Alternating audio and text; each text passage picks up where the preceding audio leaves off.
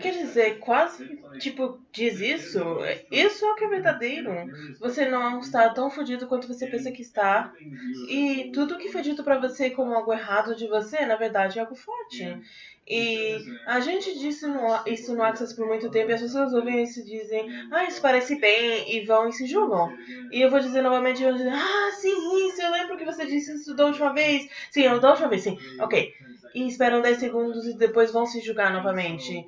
E você tem que perceber que a ideia que você tá fudido é um julgamento que você tem de você. Isso não é verdade, ok? Eu tô dizendo isso com um senso de finalidade. A ideia que você tá fudido é um julgamento que você tem de você que não é verdadeiro.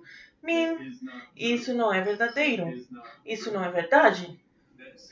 Isso ainda assim, 10 segundos mais tarde, é ainda assim, não verdade. Então tudo que você fez para comprar aqui deve ser verdade, porque as pessoas que você amava, disseram para você, mostraram para você, da maneira como trataram você, ou da maneira como a energia foi na sua direção, você vai destruir, se criar, por favor.